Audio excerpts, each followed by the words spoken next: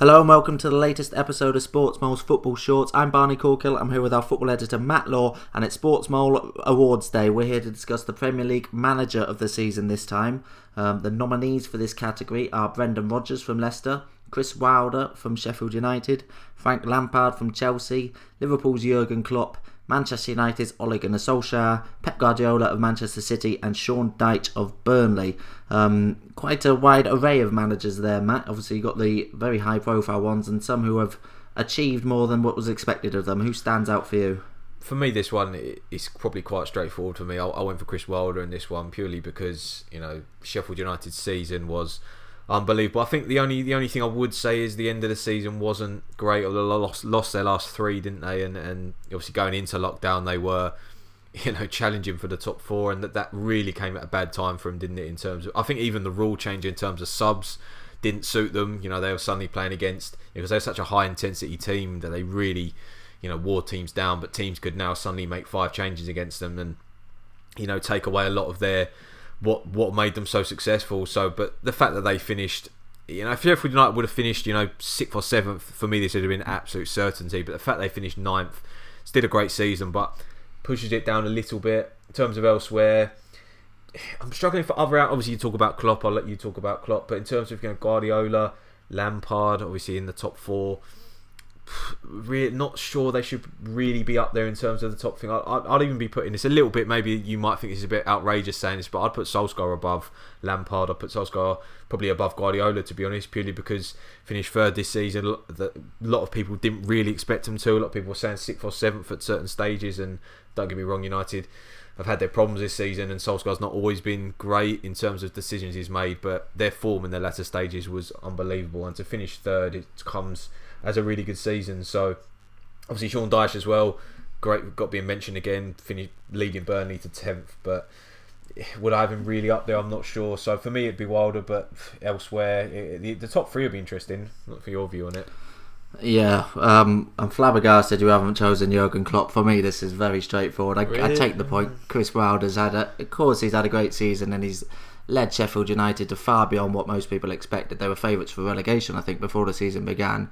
Yeah. So to have been pushing for possibly even Champions League when lockdown came into force. But then you've got to judge the season as a whole, and 9th place, they would have snapped your hand off for that, of course, before the season began, but it's not the most outstanding thing a promoted team has ever done. Yeah. When you look at Jurgen Klopp, what Liverpool have done this season is one of the most outstanding thing anyone's ever done in English top league. Is it that surprising that Liverpool won the league? I think that's what I was saying. Is it that surprising that they won? Obviously after last season they finished by 18 points clear of Man City. I think that's quite surprising, isn't it? Yeah. The relentless style of it, and you consider I think they dropped 2 points from the first 27 games. That's unfathomably good. That is, we've never even heard of that in the history of football. And I think Jurgen Klopp, you put Liverpool man for man against Manchester City, and certainly at the start of the season you would have said Man City had a better squad. It's probably even now you'd say Man City have got better players in their squad. So you look at what Jurgen Klopp has done to those players, how he's improved those players, and with the exceptions of Alisson and Van Dijk, he hasn't exactly splashed huge amount of money on them. He's turned the likes of Mane, Salah, Firmino from £30 million players into about 150 million. Yeah, I do take your players. point, but then he has spent, what was Van Dijk's 75 million? He spent a lot. He has spent money. Let's not pretend that he's not spent money. I think that's the point. Yeah, he spent money, but I don't think you can ever say that was badly spent. That's just what a top centre back costs nowadays, and he's gone and bought the best one in the world. He can finish second here, then I think. No, for me, I mean, he's won 5 Manager of the Month awards. No one's ever done that in a single Premier League season.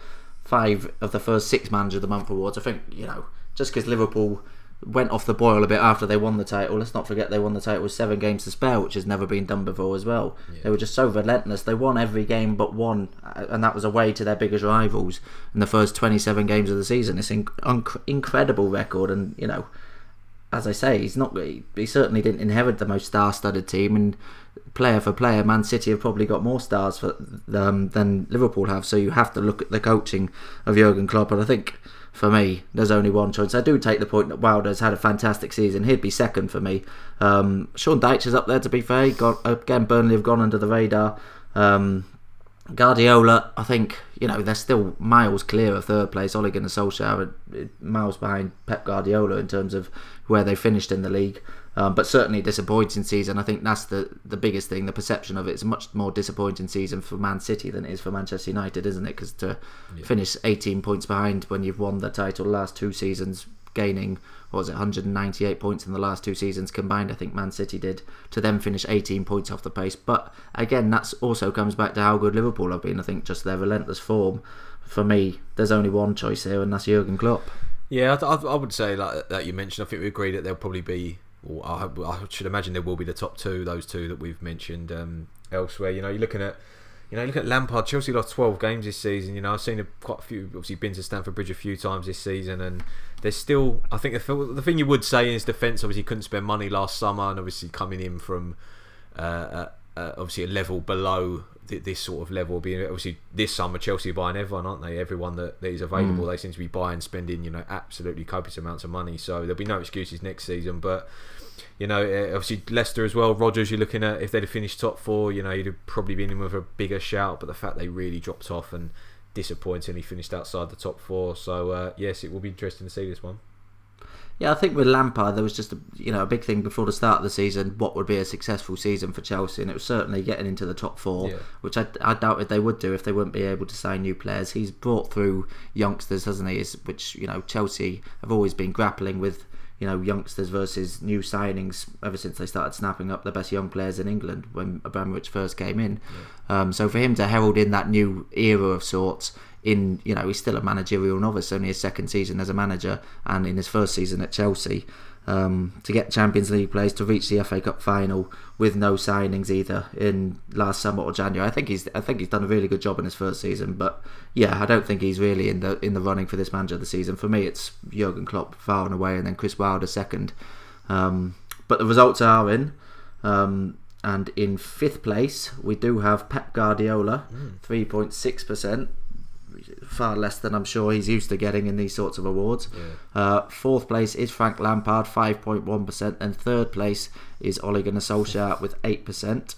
2nd place, Chris Wilder with 15.3%, and far and away the winner, as expected for me, Jurgen Klopp, 65% of the votes. A huge win for him, Matt. A little bit scandalous. You say 65? 65, yeah. Crikey. Listen, I'll take the point. What you're saying about Liverpool, they're not even wrong, they've had an unbelievable season, but 65%, that far clear of Wilder is controversial at absolute best to say for me. But it's nice to see Solskjaer obviously in the top 3 above Lampard. Maybe a little bit harsh on Dyche that he's not there, maybe above Guardiola, but not unbelievably surprised what the top 2 are. It's the top 2 we mentioned, but the gap does surprise me, to be honest. I'm really not surprised by that. I think this Liverpool season goes down in history as one of the greatest of all time in English football, in European top flight football history. It's been an incredible season. To not give the manager who was in charge of doing that the Manager of the Season award, I can't believe, Matt. Yeah, no, it's different. I suppose it's different views, isn't it? In terms, you've got to look at the wider picture for me in terms of contribution elsewhere. And what I would say is next season is going to be interesting, I think, because if Liverpool don't particularly sign real big players this summer, I do think they're short in terms of squad depth. And next season for me will be very interesting to see whether Liverpool can repeat this. Yeah, well, hopefully they can. So Jurgen Klopp is our Premier League Manager of the Season. Thank you very much for joining us. We have plenty of other end-of-season award podcasts you can listen to, and to make sure you don't miss a single one, you can subscribe to our podcast.